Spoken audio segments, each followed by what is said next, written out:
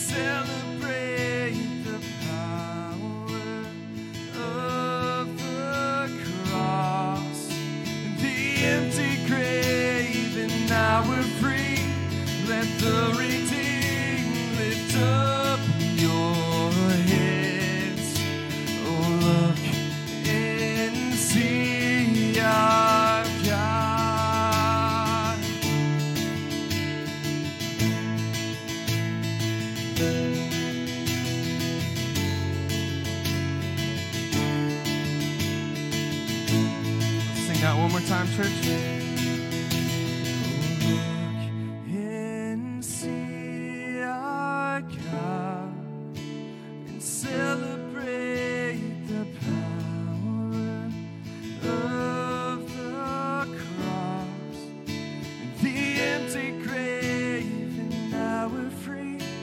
Let the redeemed lift up your hand. Oh, look and see our God. Thank you, God, you are good. Lord, thank you for saving us, for redeeming us, Lord. As we continue to worship you, God, I pray that you would do a real work in our hearts, God. Lord, that you would soften us, take our hardness away. Let us focus on you. Let us focus on who you are, what you've done for us this morning. That we can sing out of love and joy. And that these words would truly mean something coming from our mouths. That we would think about the words, that they would be worship to us, God. So, Lord, we thank you for who you are. Let's continue to worship.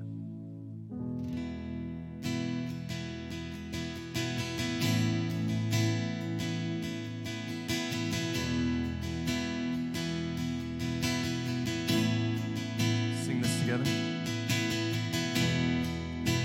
Worthy of every song we could ever sing,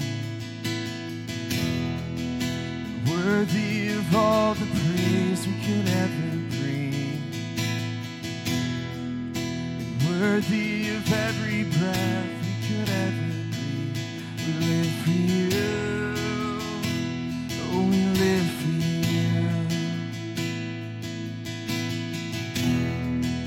Jesus, the name above every other name. Jesus, the only one I could ever say. Worthy of every breath we could ever breathe. We live for you. Oh, we live for you. Sing it.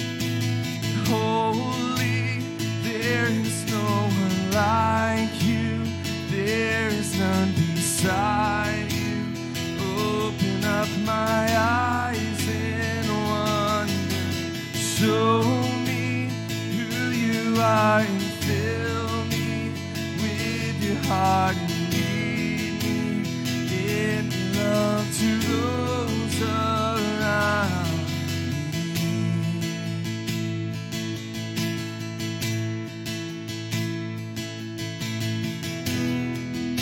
Jesus, the name above every other name. Amen. Jesus, the only one I could ever say.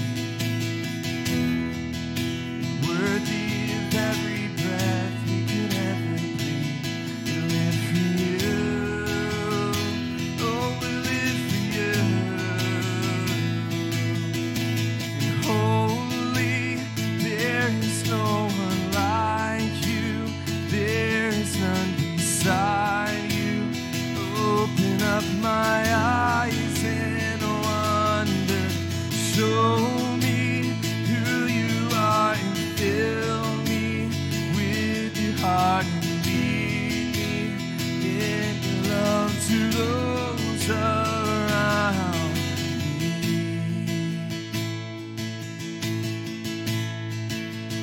Sing it out. I will build my life upon your love. It is a firm foundation. I will put my trust in you alone, and I will not be shaken. Sing it out. I will build my life upon your love. It is a firm foundation. I will put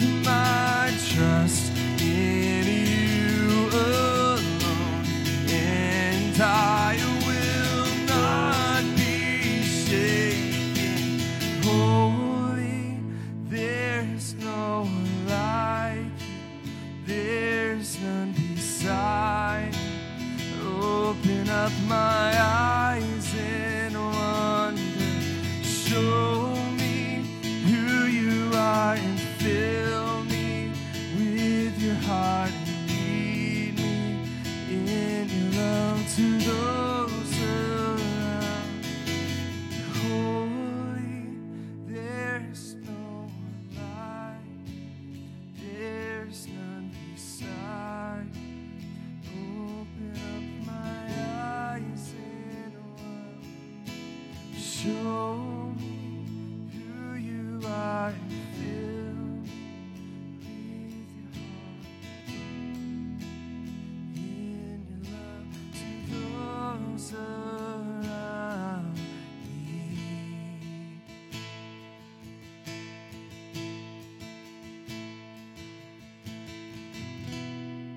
Amen. You can have a seat.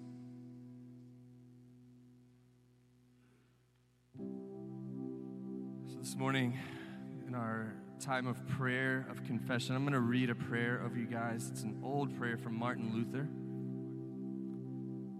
So I want you to reflect, to listen, maybe close your eyes and posture yourself in a way that you can focus.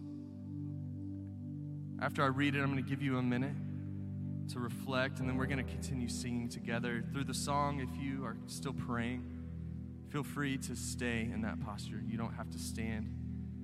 But if you are ready to stand when we sing, you can.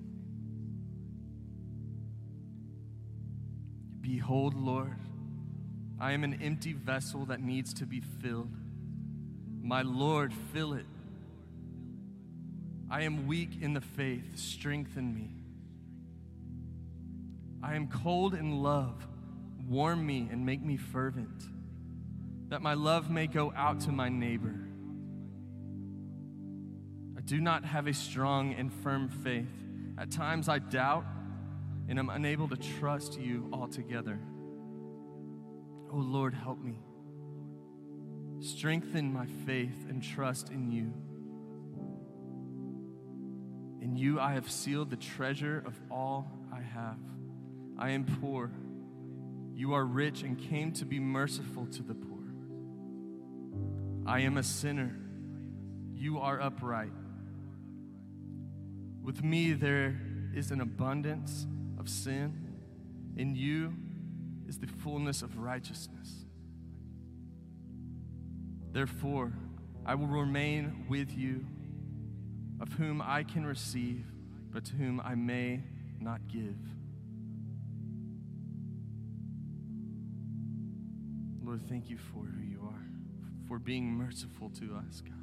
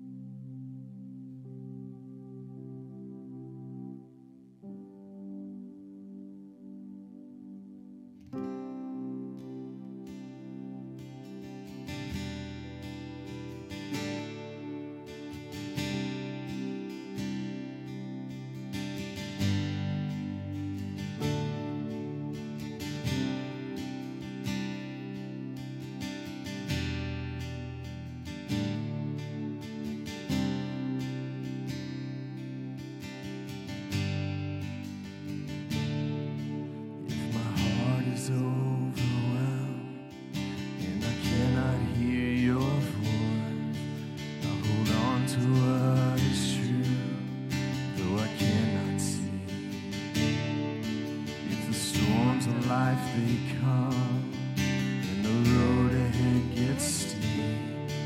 I will lift these hands in faith. I will believe. remind myself of all that you've done in the life I have because of your Son.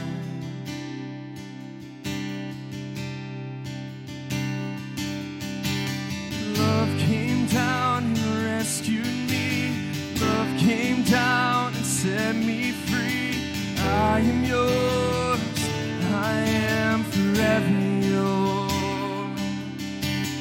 Mountain high and valley low, I sing out and remind my soul that I am yours.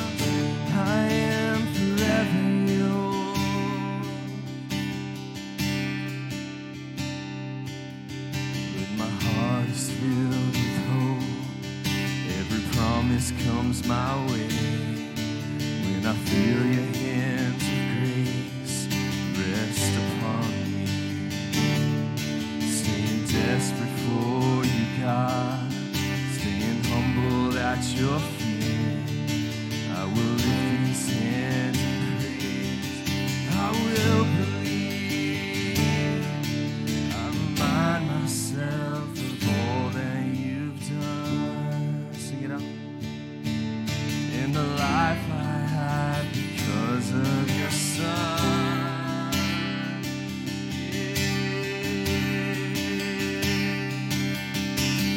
Love came down and rescued me. Love came down and set me free. And I am yours. I am forever yours. Mountain high and valley low, I sing out, I remind my soul that I am yours. I am forever yours. And I am yours. I am yours for all my days. Jesus, I am yours. I am yours. I am yours for all my days. Jesus, I am yours. Love came down and rescued me. Love came down and set me free. I am yours. I am forever yours. Mountain high and valley low, I sing out, remind my soul, I am yours. I am forever and I am yours. I am yours for all my days. Jesus, I am yours. I am yours. I am yours for all my days. Jesus, I am yours. Love came down and rescued me. Love came down and set me free. I am yours. I am forever yours.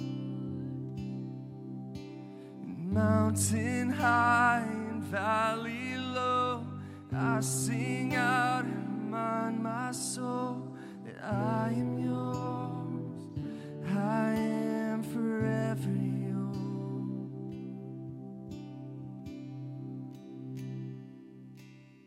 Lord, how amazing it is to know that no matter what we do, Lord, that we are yours. That you have saved us, you've sealed us with the Holy Spirit. And that your promises are true, God. And that we can sing songs like this that say that we are yours, we are forever yours, God. Lord, let that truth be truth inside of us. Let us truly believe that you have saved us and that you hold us secure, God. That it's by nothing we can do. Lord, you are good, loving God. Amen. Remain standing. can remain standing for the reading of God's word. Our reading this morning is John 6:35 through 59. Jesus said to them, I am the bread of life. Whoever comes to me shall not hunger, and whoever believes in me shall never thirst. But I said to you that you have seen me, and yet you do not believe. All that the Father gives me will come to me, and whoever comes to me I will never cast out. For I have come down from heaven not to do my own will, but the will of him who sent me. And this is the will of him who sent me, that I should lose nothing of all that he has given me, but raise it up on the last day. For this is the will of my Father, that everyone who looks on the Son and believes in him should have eternal life, and I will raise him up on the last day.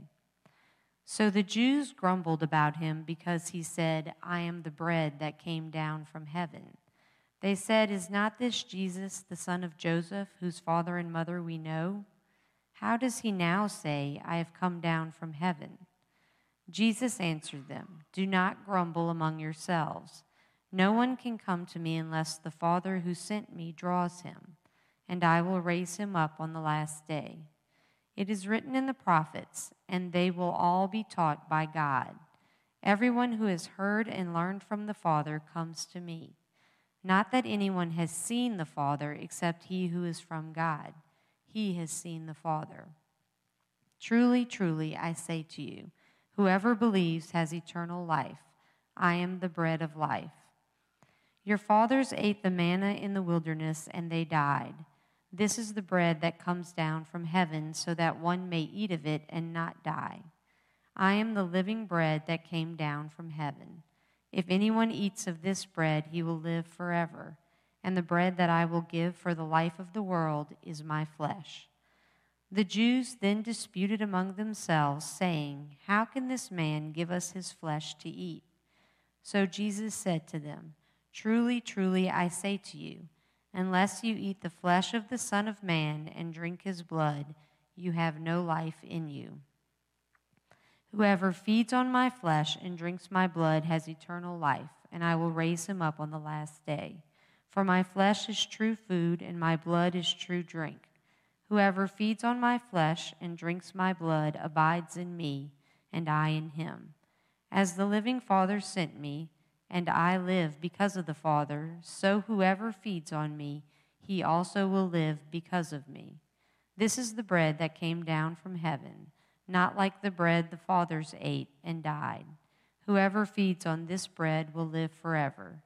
Jesus said these things in the synagogue as he taught at Capernaum. This is God's word. You may be seated. Thank you for joining us this morning at Genesis Community Church. My name's Hans. I get to serve as one of the pastors here. We have been in a long journey thus far through the Gospel of John. We are going to continue it in the coming months. I don't have it all mapped out, but it's going to be a while, so just get comfortable. If you aren't already, figure it out. Figure out how to get comfortable, because we're only in chapter 6. We'll finish chapter 6 next week. I think we finish it next week, or close to it. Now we have here in today's passage something interesting, a lot of things going together at the same time. And so what we're going to do is go, let's remember a main thing, and then let's pull the other pieces, right, off of that. Because if not, if we're not careful, we go down all kinds of rabbit trails. We go, what about this? What about this? Your community groups are for the rabbit trails. You have well-equipped leaders who are more than happy to talk to you about all the other things that you want to talk about that aren't in the passage but could be related to it. So we're not gonna fly at a high level. We're gonna stay really close to the text today, but just recognize there'll probably be some things where you just go, man, we could talk about how these things relate or how those things relate. We're gonna try and get to all of them.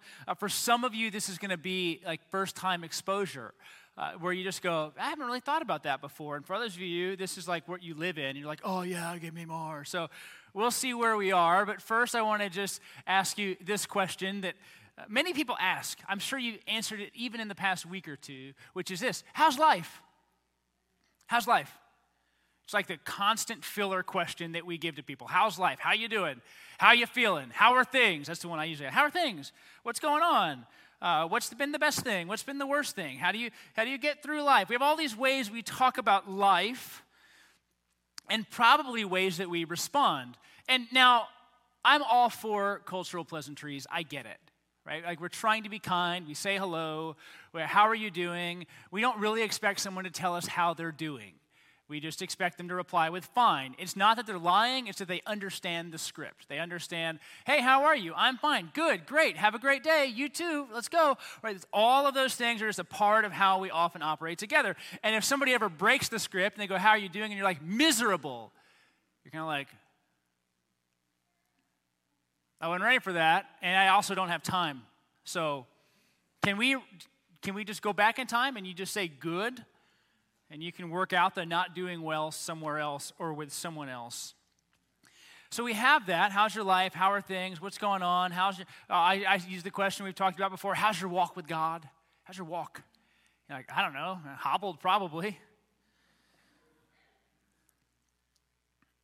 Like my gait? What do you mean? But I would say that most of us, we can define life as like, how are we doing? But we don't often define life as who we know. And in Jesus' Bread of Life discourse, which is today, we get Jesus telling us where life comes from. How do we actually have life? How do we find life? Now, I understand, when we say just life, it could mean how are you doing? How are things going today? But when we talk about life in the Gospel of John, we are talking about eternal life, eternal satisfaction, being right with God. How is life? Do you have life? And it doesn't just mean energy, right? Like somebody full of life. Because eternal life, we'll see today, is something that comes from God, held together by God, given by God. And so we have, again, the phrase, I am the bread of life. Jesus says it twice. I am the bread of life. And what we'll do today is we'll just go, what does this mean? What does it mean that Jesus is the bread of life? Because bread for us, it's not even really a staple food anymore. Like, you can or may or may not eat bread. You may or may not like bread. So we go bread. Like, bread was sustenance. It was how people got by. Give us this day our daily bread. Wasn't just, for us, we've even in preaching through it, we talk about it as language with regard to like our every need. Meet our every need today. Which is true. But the reason Jesus uses even the language, give us our daily bread, and teaching us how to pray, is because everyone understood, you need bread to survive. You got to eat. And he just fed thousands upon thousands of people bread. And now he's now flipping it to, I am bread, which is weird. Hello, I am bread. Like, you don't do that. So what do you mean, I am the bread of life? That's what we're going to see today. I am the bread of life. And what does it mean? And really, I'm going to do this in three ways. Way number one is with regard to satisfaction. What really satisfies? That's the first thing we'll talk about. The second thing we'll talk about is with regard to salvation. So satisfaction, salvation. And we're going to spend more time there because there's a lot of statements that Jesus says with regard to salvation right there in the middle. And then we'll just end with, as it pertains to us. So our satisfaction, our salvation, and then so what? What does this mean? Jesus is the bread of life. This is one of the I am statements that Jesus makes in the Gospel of John. Now you might be familiar. Now you're hearing this. I am something. I am the resurrection of life is coming up. We'll probably even refer to it on Easter. I am. So we see Jesus giving these ideas. And with regard to satisfaction, Jesus being the bread of life means he satisfies our eternal cravings. Our eternal cravings. Verse 35. right from the beginning. I am the bread of life. Whoever comes to me shall not hunger, and whoever believes in me shall never thirst. Which is interesting because eating bread often makes you thirsty. But he's not just talking about bread. He's talking about himself.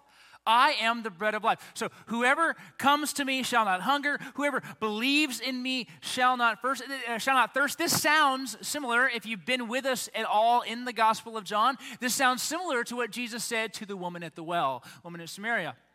He says, if you knew the gift of God and who it is that is saying to you, give me a drink, you would have asked him, and he would have given you living water.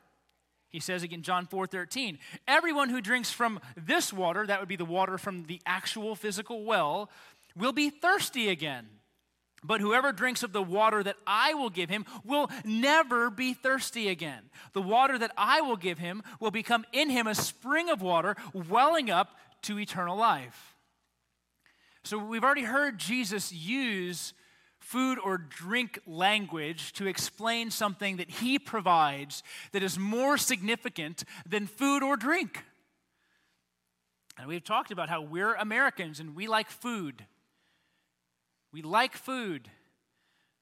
If I asked you for a recommendation, you'd give me one. You probably wouldn't give me the Lord. You wouldn't Jesus do that. You'd be like, oh, well, the best food you can find is the bread of life. Like, that's just, it would feel weird if you said that, but at the same time, it is totally true. It is eternally true that Jesus is the most satisfying person. He is more satisfying than your marriage. He is more satisfying than your family. He is more satisfying than your job or your bank account. He is more satisfying than your status or your Instagram followers. He is more satisfying than the accolades that you receive or don't receive. He is more satisfying than good grades. He is more satisfying than a full gas tank, which is a little hard to come by right now, it sometimes feels. He is more satisfying than everything. All the ways we find satisfaction, Jesus is saying right from the beginning of this discourse, anyone who comes to me will never be hungry. Well, what kind of hunger? What kind of hunger? Because I'm kind of hungry right now. Anybody else? Anybody else hungry right now? Yeah, I have a kid who basically, it's like you eat lunch and it's like, I'm hungry. And you just go, we just did this, not 30 minutes ago. You're hungry again? What is happening? Yeah, everyone knows. If you know my family, you know who it is too. Every time. And this is where we have to realize that as we've seen throughout the Gospel of John, Jesus is speaking about a spiritual reality that everyone around him is just kind of being dumb toward because they don't get it. What do you mean? I will never be hungry. Or as the woman in the well said in John chapter 4, what do you mean I'll never? I want that water. We had the crowds just say to him last week, give us this bread always. This bread that always is around, it's always, give us that bread. He is speaking about your eternal life with God. If you come to me, you will never be hungry again. We'll speak more about salvation in a moment, but that is a promise of salvation that lasts. It doesn't get taken away from you. Your every need for a right relationship with God, or when I say a right life with God, is met through Jesus. Whoever comes to me shall not hunger. Whoever believes in me shall not thirst. And this language is reminiscent of even Old Testament language. Things that are said before about people able to come to God and find satisfaction. Isaiah 55:1 is one such reference, which says, come, everyone who thirsts. Come to the waters, and he who has no money, come buy and eat. Come buy wine and milk without money and without price. Come to God and get what you need. Come to God and get what you need. And so all of this together, I am the bread of life. Whoever eats or whoever comes to me will not hunger. Whoever believes in me will not thirst. What does it mean? It means, and this is hard for us to realize, it means that you have an absolute unquenchable emptiness inside of you. You cannot fix it, and you cannot fill it. It must be filled for you. It can't happen yourself. And many of us spend our lives trying to satisfy what really is an eternal longing to be right, to be made right.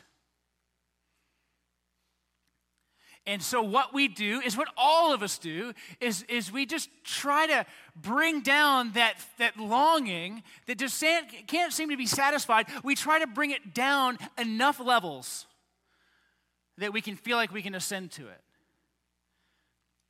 Or we define this emptiness, this hollowness that we might even feel, this need that we have to be made right with God, freed of our sin, freed of just how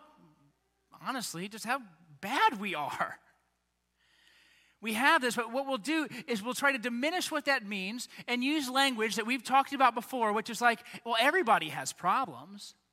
Everybody, nobody's perfect. Well, that in and of itself betrays the fact that we get it. No one around here is. Just one. But the very fact that, I want to ask you this, why do we even articulate language about fullness and emptiness, not being where we should? Where should you be? Where did that even language come from? Why don't you just walk around going, I'm totally fine being terrible. Doesn't bother me at all. I have no need. I have no desires. This is just how life works. Right? But most of us, even in this room, we're not that fatalistic. It's like we recognize something is wrong. And we gravitate toward stories or song or movie that also seem to be able to articulate that. Why? Well, one of the reasons is because we're trying to diagnose what's going on in us, but if we don't reach back to how we were originally created, then we don't really have the gauge or the baseline for why where we are is wrong. If why where we are is wrong, it might be because we're just measuring ourselves up against somebody else.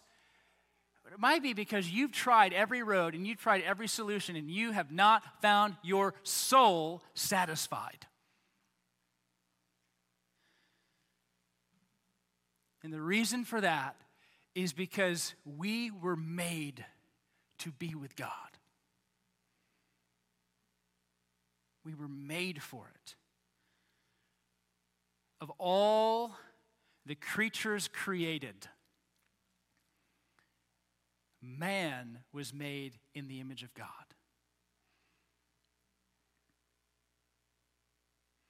Of all the creatures created, we sinned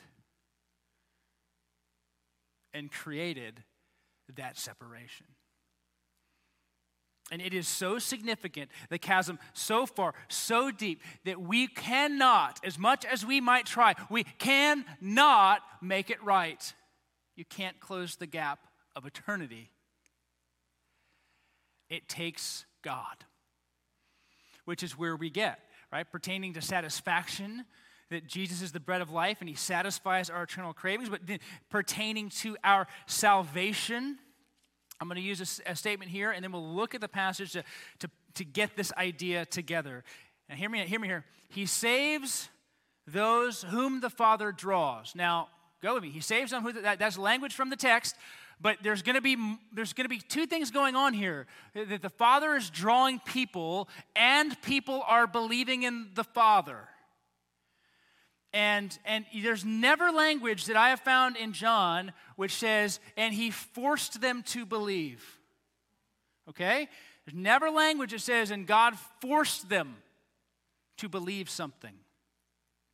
It's about drawing people to him or leaving people to their sin.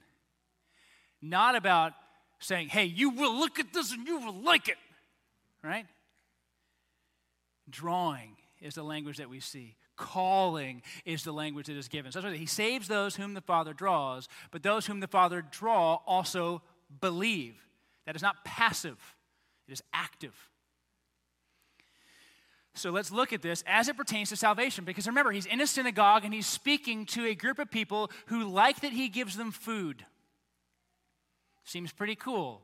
Got a free meal out of Jesus, and hopefully I can get some more. And so they're listening to him, but they really don't believe he is who he says he is. They've even said to him already, why don't you prove it?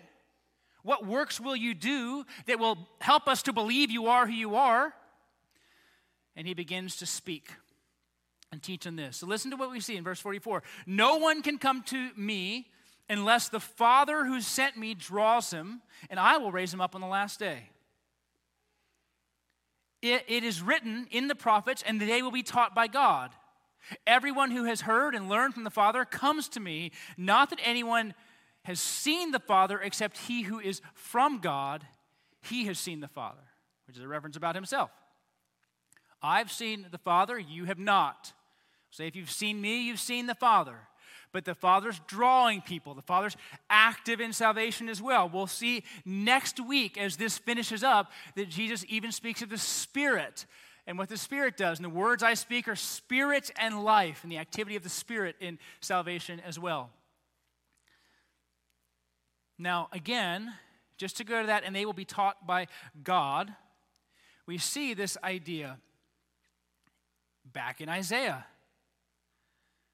Isaiah 54:13 says, all your children shall be taught by the Lord, and great shall be the peace of your children.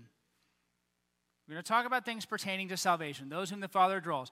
No one can come unless the Father draws them. So the first thing we're going to see here is that salvation would be, it's a lot of things, you can use a lot of words for it, but if we're using this discourse, it's going to be talking about the bringing from death to life. Bringing dead people and making them alive. Fundamentally, as we're in John 6, that's what we see. For this is the will of my Father, verse 40, that everyone who looks on the Son and believes in him should have eternal life, and I will raise him up on the last day. Verse 47, truly, truly, I say to you, whoever believes has eternal life. I am the bread of life. That's how the discourse ends. If you believe, you have life. Now, this is hard for us because we love to create barriers to belief. Or we look at certain behaviors and we go, those behaviors don't line up with somebody who believes, which is a really hard thing for us to actually be able to say, right? Because somebody's behaviors, we go, a Christian wouldn't talk like that. A Christian wouldn't act like that. A Christian wouldn't watch things like that. And we're really just speaking from our own conviction in those moments, aren't we? We're kind of saying, I don't think you should, which is a totally different conversation, right? Done graciously, it's a conversation about what might be prudent, what might be wise in a moment, what's helpful, what's beneficial, what helps us grow, what gives our thoughts and attention to the Lord. But when we start to use language like a Christian should or a Christian shouldn't or no Christian that I know would, what are we doing? We're making salvation about human behavior. And what do we see in John 6? That salvation is about God's gracious activity towards us, drawing us to him. And so when we lean too heavily into you should or you shouldn't or do this, don't do that, too heavily into that, not that sanctification does not have, I would say, expectations of holiness. But when we say, oh, you can't be a Christian and have this kind of behavior, we're missing it. Because how does Jesus define it? Who believes in him, the Son, should have eternal life. Whoever believes has eternal life. This is so important for us to recall because as Christians, people who follow Jesus, who have believed in him, we start to create laws for ourselves and for one another. And we make salvation sometimes seem so unattainable because we don't make it about trusting Jesus. We really do combine sanctification as we have defined it and justification as the scriptures have defined it and kind of make this our view of what a good Christian does or doesn't do. It's very difficult for us to call people to repentance when we're already dissatisfied with who they are. So salvation is bringing them from death to life through belief. Now, it's interesting because we're in John, and we have to remember that chronologically, as Jesus is saying this in the synagogue at Capernaum, he hasn't died for them. He hasn't died for them, okay? Like in the timeline. So he's speaking about things that will be true as they pertain to salvation, because remember, just as truly as God has spoken, it has happened. He's never inconsistent. He never lies. And so when he begins to speak about feeding in a moment, feeding on his flesh or drinking his blood, he's speaking about something he will do that will demonstrate everything he has said is true. So salvation, bringing them from death to life through belief in Jesus, the work of the Son, the one sent from the Father. Now, as it pertains to salvation, there is also, as it pertains to security, okay? And this is interesting because this is one that we some of us might waffle on. Verse 36. I said to you that you have seen me, and yet you do not believe. All the Father gives me will come to me, and whoever comes to me I will never cast out. So a lot of things happening right underneath this kind of banner. I'm calling it security, but a lot of things happening. For I have come down from heaven, not to do my own will, but the will of him who sent me. And this is the will of him who sent me, that I should lose nothing of all that he has given to me, but raise it up on the last day. For this is the will of my Father, that everyone who looks in the Son and believes in him should have eternal life, and I will raise him up. Now, then we get to the response.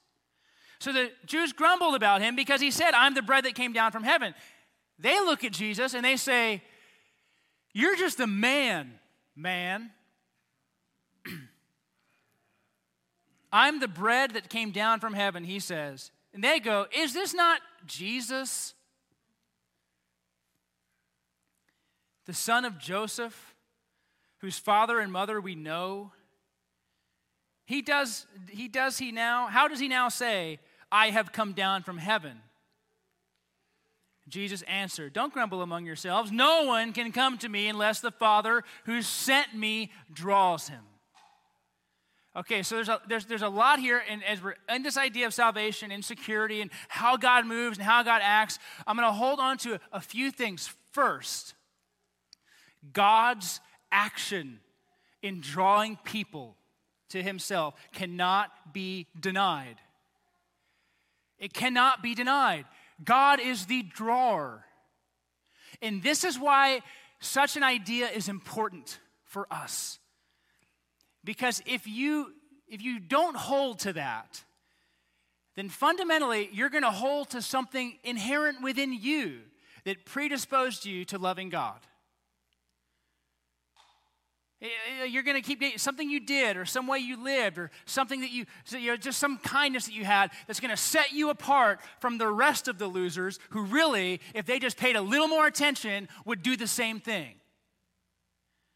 And you'll see sometimes, like even the crowds are trying to separate themselves from Jesus, like they know better. Wait, aren't you? We know your mom and dad. I went to school with your dad. That kind of stuff that people will throw your way, right? I changed your brother James's diapers. You don't need to tell me this kind of stuff. Who are you to tell me about where life is found? We know your whole crew. So they're coming with their own confidence about what's right and what's wrong and what's up and what's down and left and right and what's true and what's not and who has life and who doesn't. They're coming with their own set of confidences about how God works. And they're trying to call Jesus out and say, you don't know. We know you. What gives you the right to say these things? Which is funny because he really does, in a sense, just put it back in their face and say, if you don't believe this, the Father's not drawing you right now. Like, why are you grumbling? If you believed it, you'd be believing in me. No one can come to the Father unless he draws them. Which is a terrible offense, which is where it's going to get when the passage ends tomorrow or next week. where he explains why people leave and why people stay. And it's an act of God. It's an act of God. And sometimes we do feel, and I understand this because I've been there, sometimes we feel like God being the first mover in our salvation is controlling or manipulative or wrong. But what we see in the Bread of Life discourse is that God has to be the first mover. Jesus is doing a few things. He's aligning himself with his Father's will. I only do what the Father has shown me. And I save those the Father draws, or those who are drawn are saved. And those who are saved are kept. If those who were saved are not kept, then Jesus is a pretty powerless Savior. Because then what does salvation become about me, right? I'm out, I'm in. I'm out, I'm in. It's all me. And Jesus is waiting there going, I really hope that when you die, you're still in. And so this is God's, I'll say, benevolent act to draw. The issues that we have with the idea of God drawing are rather man-centered because we're going to make it an issue of fairness. But when we make it an issue of fairness, what have we just done? Determined who doesn't? Like I don't know who God's going to draw. Right? I don't know. You don't know the men, women, and children God is saving. The people who maybe now, even in this moment, are going, maybe there's something to Jesus. You don't know that. And so how self-righteous of us, how arrogant of us to determine God's fairness based upon an incomplete knowledge of what he is doing throughout eternity. And yet we're going to show up on the scene and complain and grumble about what doesn't seem fair. And I'll tell you something that's not fair. Me being saved. That's not fair. The Apostle Paul would even say, I would trade me, his salvation, for his people Israel believing in the Messiah. I would make that trade, but it's not his trade to make. It's not his trade to make. And so can we be confused? Sure. Can we question? Can we wonder? Can we go, how does this work? Why is this best? I don't understand. All fine. Where we get into trouble is when we start to see it and go, how dare he? Because that somehow makes us in the position of authority over God who created us. How dare we do that? And so those whom the Father draws are saved. Those who are saved are kept. And the fact that they are kept demonstrates Jesus' power in the entire thing, something that the crowds were unwilling to accept. If those who were saved were somehow then lost, it would demonstrate that Jesus either isn't obedient to his Father, got some problems there. If the Son who is God is disobedient to the Father who is God, or he somehow doesn't have the power to do what he has been entrusted to do. If he's disobedient to his Father, or he's impotent to do what has been asked, what he was sent into this world to do, then he is somehow less than the Savior that we need. And if that is the case, move along. You don't need to be here right now. Because why do we worship a Savior who can't be a Savior? Why would we do that? No reason for us to be here. We're just playing games. There are 10 million other places that you would be and have more fun than in this space right now if Jesus isn't who Jesus said he was and not doing what the scriptures say he is doing. You know, I can get another job, friends. I hope. Next week's going to be 12 people here. Well, Pastor said we didn't have to go.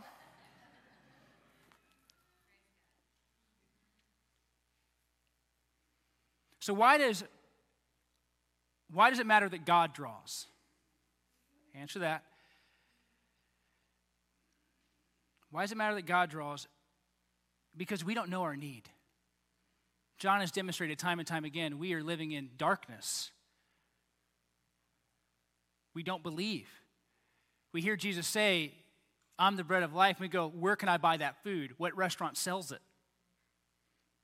We respond like the crowds. We are dense and we are dumb. And so it takes the Lord saying, we will be taught by God. It takes the Lord revealing our need and Jesus as our solution. That's what it takes. Because I would never get there. I would never get there. As much as I would like to think that I am cool enough or smart enough or witty enough or thoughtful enough to get there, I won't get there. But God is gracious. Why does security matter? Because if we say that salvation is a work of God, the whole of it is a work of God. Not just the front part. If he's only powerful enough to save us but not to keep us, how in the world is he powerful enough to resurrect us, which is also promised in this passage? If he can only save but not keep, then how can he resurrect? He is either the author of all of it or none of it, not just parts of it. And that's what we have here. So, at the same time, what's my role? Belief. You can't not believe and be a Christian. And I mean believe in who Jesus is, what Jesus has done. There will be times of unbelief. There will be times of doubt. There will be times of struggle. Absolutely. But as God draws, right, we still, it's an active verb here, we believe. And one thing that we have to do as Christians is just be comfortable with that. Be comfortable with the fact that God draws, God saves, we believe in God saves, right? I believe all the Father, whoever believes in me is saved. And whoever is saved is the person the Father draws. I don't try and line that thing out, right? Make it fit on the Wordle. I don't do that thing. I'm very happy, comfortable, recognizing that God moves in salvation to draw us to Him and that we believe. And I'm very comfortable saying anyone who believes has been drawn. Anyone who believes has been drawn. Who trust in the Messiah. That's an act of God. It's a work of God. And that's the intensity of John 6. At this pivotal moment of Jesus' ministry, where thousands upon thousands upon thousands are listening to him, who want to follow him, the back half of John 6, what we'll get to next week, they call the crowds his disciples. And then John separates out the 12 from the disciples, right? Disciples as being those who are following, listening, trying to understand. And most of them just peace out. They just leave him. And he has no problem with it. Because he knows what he has come to do. And he knows his Father draws. And so he's not going, wait, come back. Let me rephrase it. What I meant to say was, no, none of that. As people leave and say, this is hard.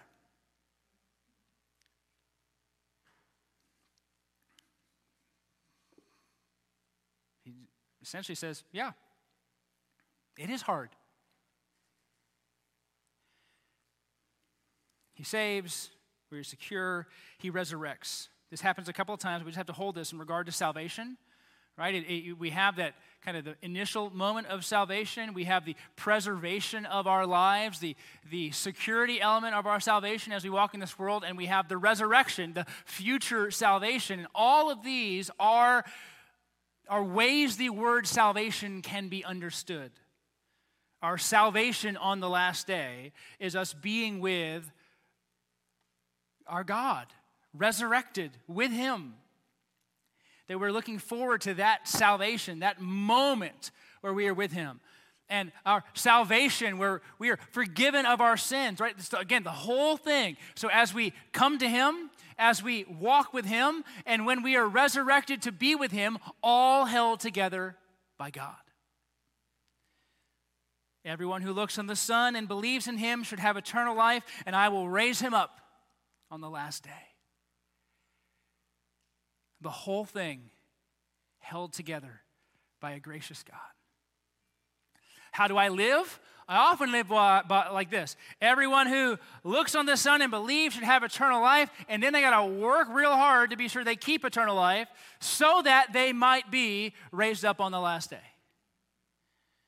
I have to be sure I now do all the scales right so that on the last day I'm with Him. I got to get it right. That's not the language that we see in John 6:40. Everyone who looks on the Son and believes in Him should have eternal life, and I will raise him up on the last day. Because salvation is God's work, not my work. It is God's work. It is what He's bearing out. It's what He's doing. And so he finishes with this odd language that sounds a little bit like cannibalism if you're a crowd. They are not for cannibalism. I don't think anybody else in this room is either. And so that's the tension, though, is they're hearing him, and they would have, speaking of feasting on someone's flesh and drinking someone's blood is offensive. It's offensive. And he uses his most provocative language to weed out the people who are just there for a meal, which is like the opposite church growth strategy. He does the reverse of what we're supposed to tell people things that they like, keep them here, get them giving, give them enough relationships they don't want to go, give their kids cool things so that they like what we're supposed to. It's the reverse. So as he's growing in popularity, he's like, you know how I could crush this? Watch this metaphor.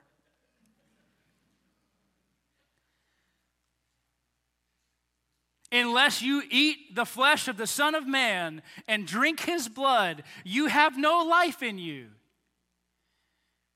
I would probably leave too.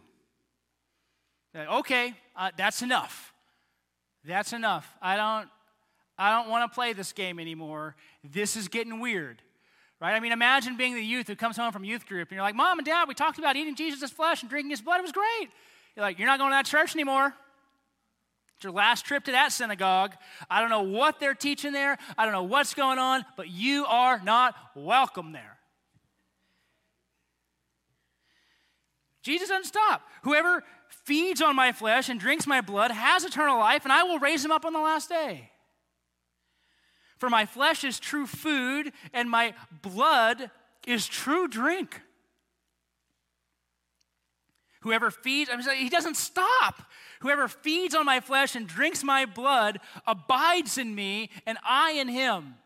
As the living Father sent me, and I live because of the Father, so whoever feeds on me, he will also live because of me.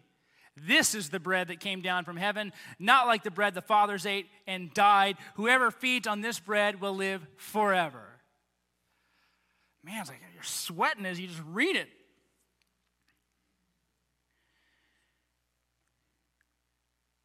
Well, the first thing he does in verses 49 through 51, as he's going to talk about us and that he's the bread we must feast on, is that he says, your fathers ate manna in the wilderness and they died.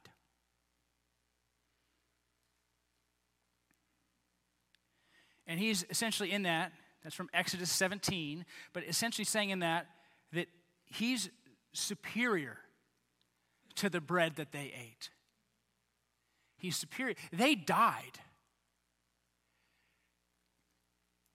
This same idea is used to speak of Jesus and his resurrection when David's writing about, it's like this, I'm going to live forever overtones, or like the resurrection overtones, and the apostles use it to be like, David said that, and David died. So it's not about David, it's about Jesus, the one who was resurrected. Jesus is saying, your fathers ate manna, they died. He's highlighting in this his superiority, the superiority of his bread, what he offers. He's superior to the manna. He is sent from above. And this is the thing. Why speak about flesh and blood and flesh and blood? Because where is John headed? The Son of Man lifted up on the cross. A broken body, spilled blood for our sins. That in and of itself is an offense. We'll speak more about the things that are offensive in this message next week. Why do people walk away from Jesus? What is so hard about what he teaches? But that language is so vivid in part because his crucifixion is. He was beaten and bloodied and died for us. On him was the punishment that brought us peace. And by his wounds we are healed. Some people take this and find strong Eucharistic or communion elements. And they'll say something about what happens in communion, perhaps because of what Jesus is saying here. But Jesus is speaking in such a way to go, he's speaking about believing in him, being drawn to him. And so the feasting on him in this kind of language are those who are drawn and who believe. Those who believe and recognize his sacrifice for their sins. The necessary God-ordained sacrifice that we might be forgiven. That all who eat my flesh and drink my blood, as Jesus says that, means all who understand and trust in his sacrifice for their forgiveness. Because his body broken is the brokenness we need. His blood shed is the shed blood that we need for our life to be made right with God for eternity. For every longing, eternal longing to be satisfied. That is what we get in Jesus, the bread of life. The one upon whom we must believe.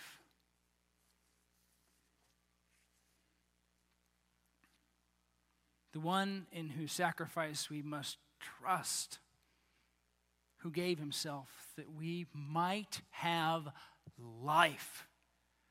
Not just a good day, not even just a good week or a good month or a good year or a good decade, but a good eternity. There is only one who offers that. Jesus. May we trust him, remember him, believe in him, delight in him, feast on him as our Savior. Because we have no other. We have no other. Will you pray with me?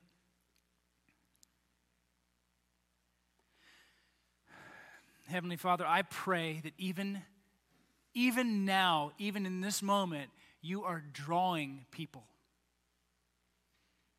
I pray, Lord, that you are working, you're active, and sins are being revealed, need is being seen, and Jesus is realized as the solution. I pray, Father, that you do this in our church. I pray, Father, that you do this in our neighborhoods and in our workplaces, that people would see their need that comes from you, and that you would place the believers here in this room in spaces where they can speak about Jesus, the bread of life, the one who satisfies, the one who is truly good.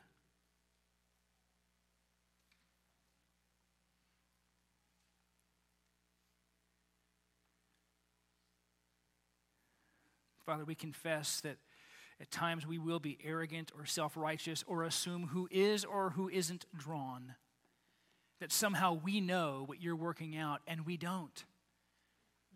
So forgive us of that, and might we enthusiastically and optimistically and joyfully consider anyone around us one you might be drawing even in this moment, pointing them to our gracious and loving Savior who forgives our sins, who died for our sins. We praise you for that. Fix our eyes upon Jesus. Set our hearts and our joy and our satisfaction upon Jesus. We need this, Lord. More than food, more than drink, more than a good week. We need Jesus. We pray it in his name. Amen.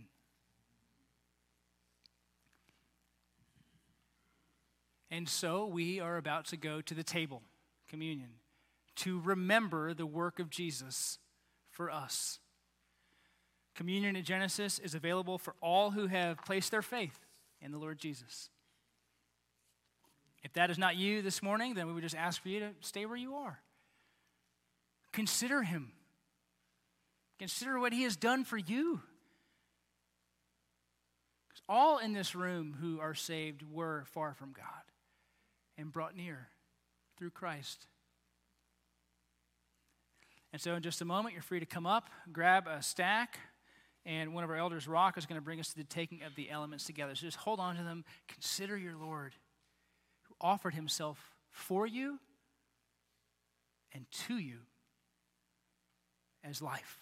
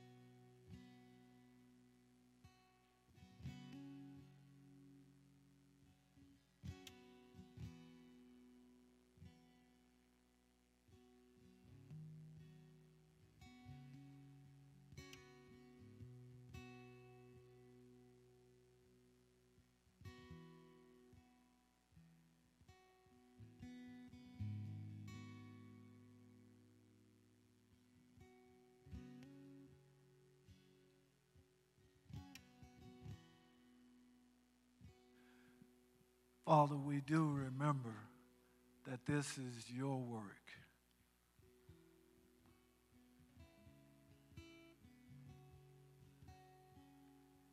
Thank you. It is through Christ we speak. Amen. There's not much to be said about that. Let's just partake of the Lord's Supper. And remember, he's the one who came down from heaven. Paul writes in 1 Corinthians chapter 11, verse 23, "For I received from the Lord that which I also delivered to you, that the Lord Jesus, in the night in which he was betrayed, he took bread. And when he had given thanks, he broke it and said, "This is my body, which is for you. Do this in remembrance of me." Let's eat.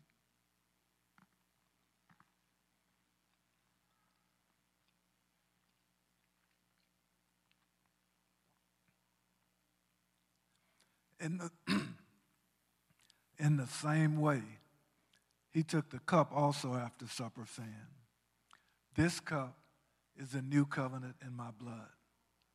Do this as often as you drink it in remembrance of me." Let's drink. As often as you eat the bread and drink the cup, you proclaim the Lord's death until he comes. Amen. If you would stand, let's sing together.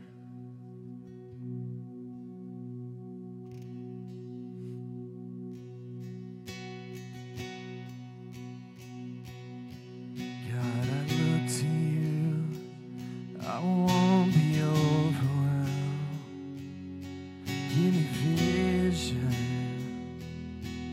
to see things like you do. God, I look to you. You're where my help comes from. Give me wisdom. You know just what to do.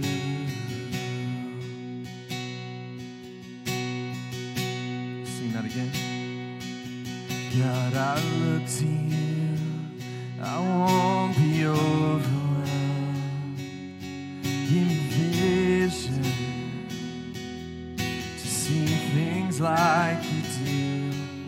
God, I look to you. You're where my help comes from. Give me wisdom. You know just what to do. And I will love you, Lord, my strength. And I will love you, Lord, my shield. And I will love you, Lord, my rock. Forever all my days I will love you, God.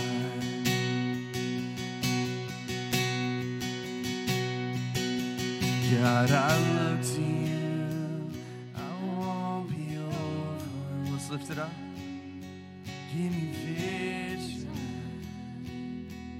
to see things like you do. God, I look to you. You're where my help comes from. Give me wisdom. You know just what to do. And I will love you, Lord, my strength. And I will love you, Lord, my shield. And I will love you, Lord, my rock. Forever all my days I will love you, God. Sing hallelujah. Hallelujah, our God reigns. And hallelujah, our God reigns. And hallelujah, our God reigns. Forever all my days. Hallelujah. Let's sing hallelujah.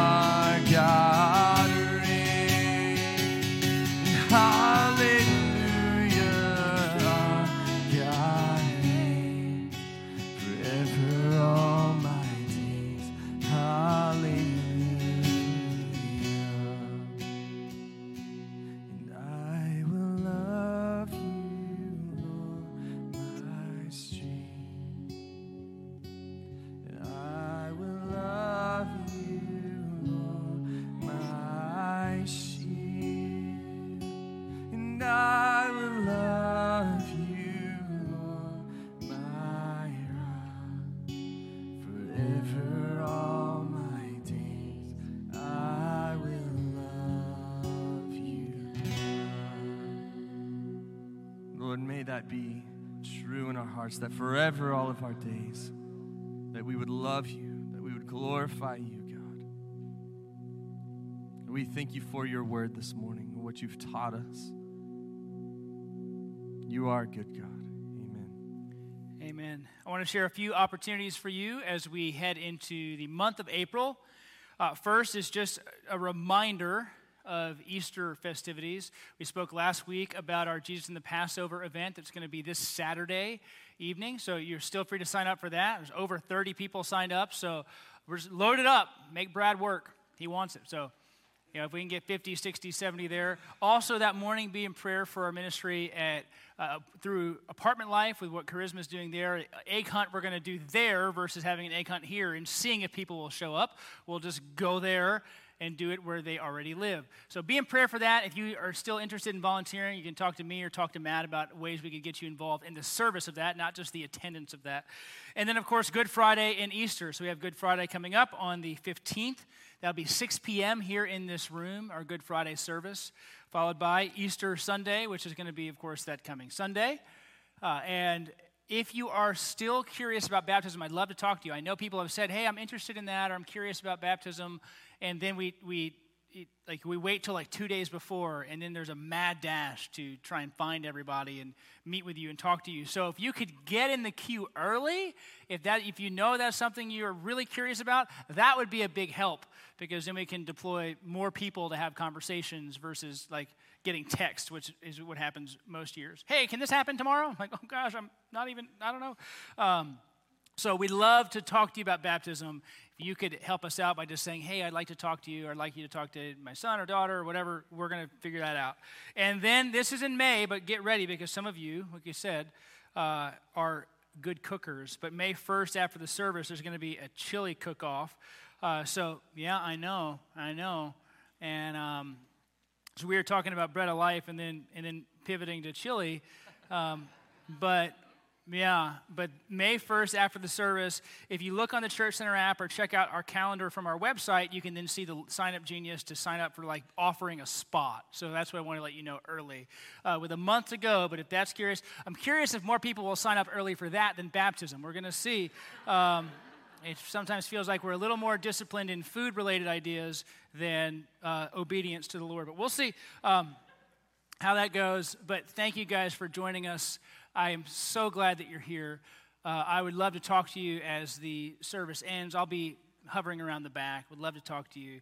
And thanks for joining us. The Lord's good. And we want to remember that every single week. So let's finish out singing praise to Him. Man, let's sing together. Praise God from whom all blessings flow. Praise Him, all creatures here below. Praise Him above, ye heavenly hosts. And praise Father, Son, and Holy Ghost.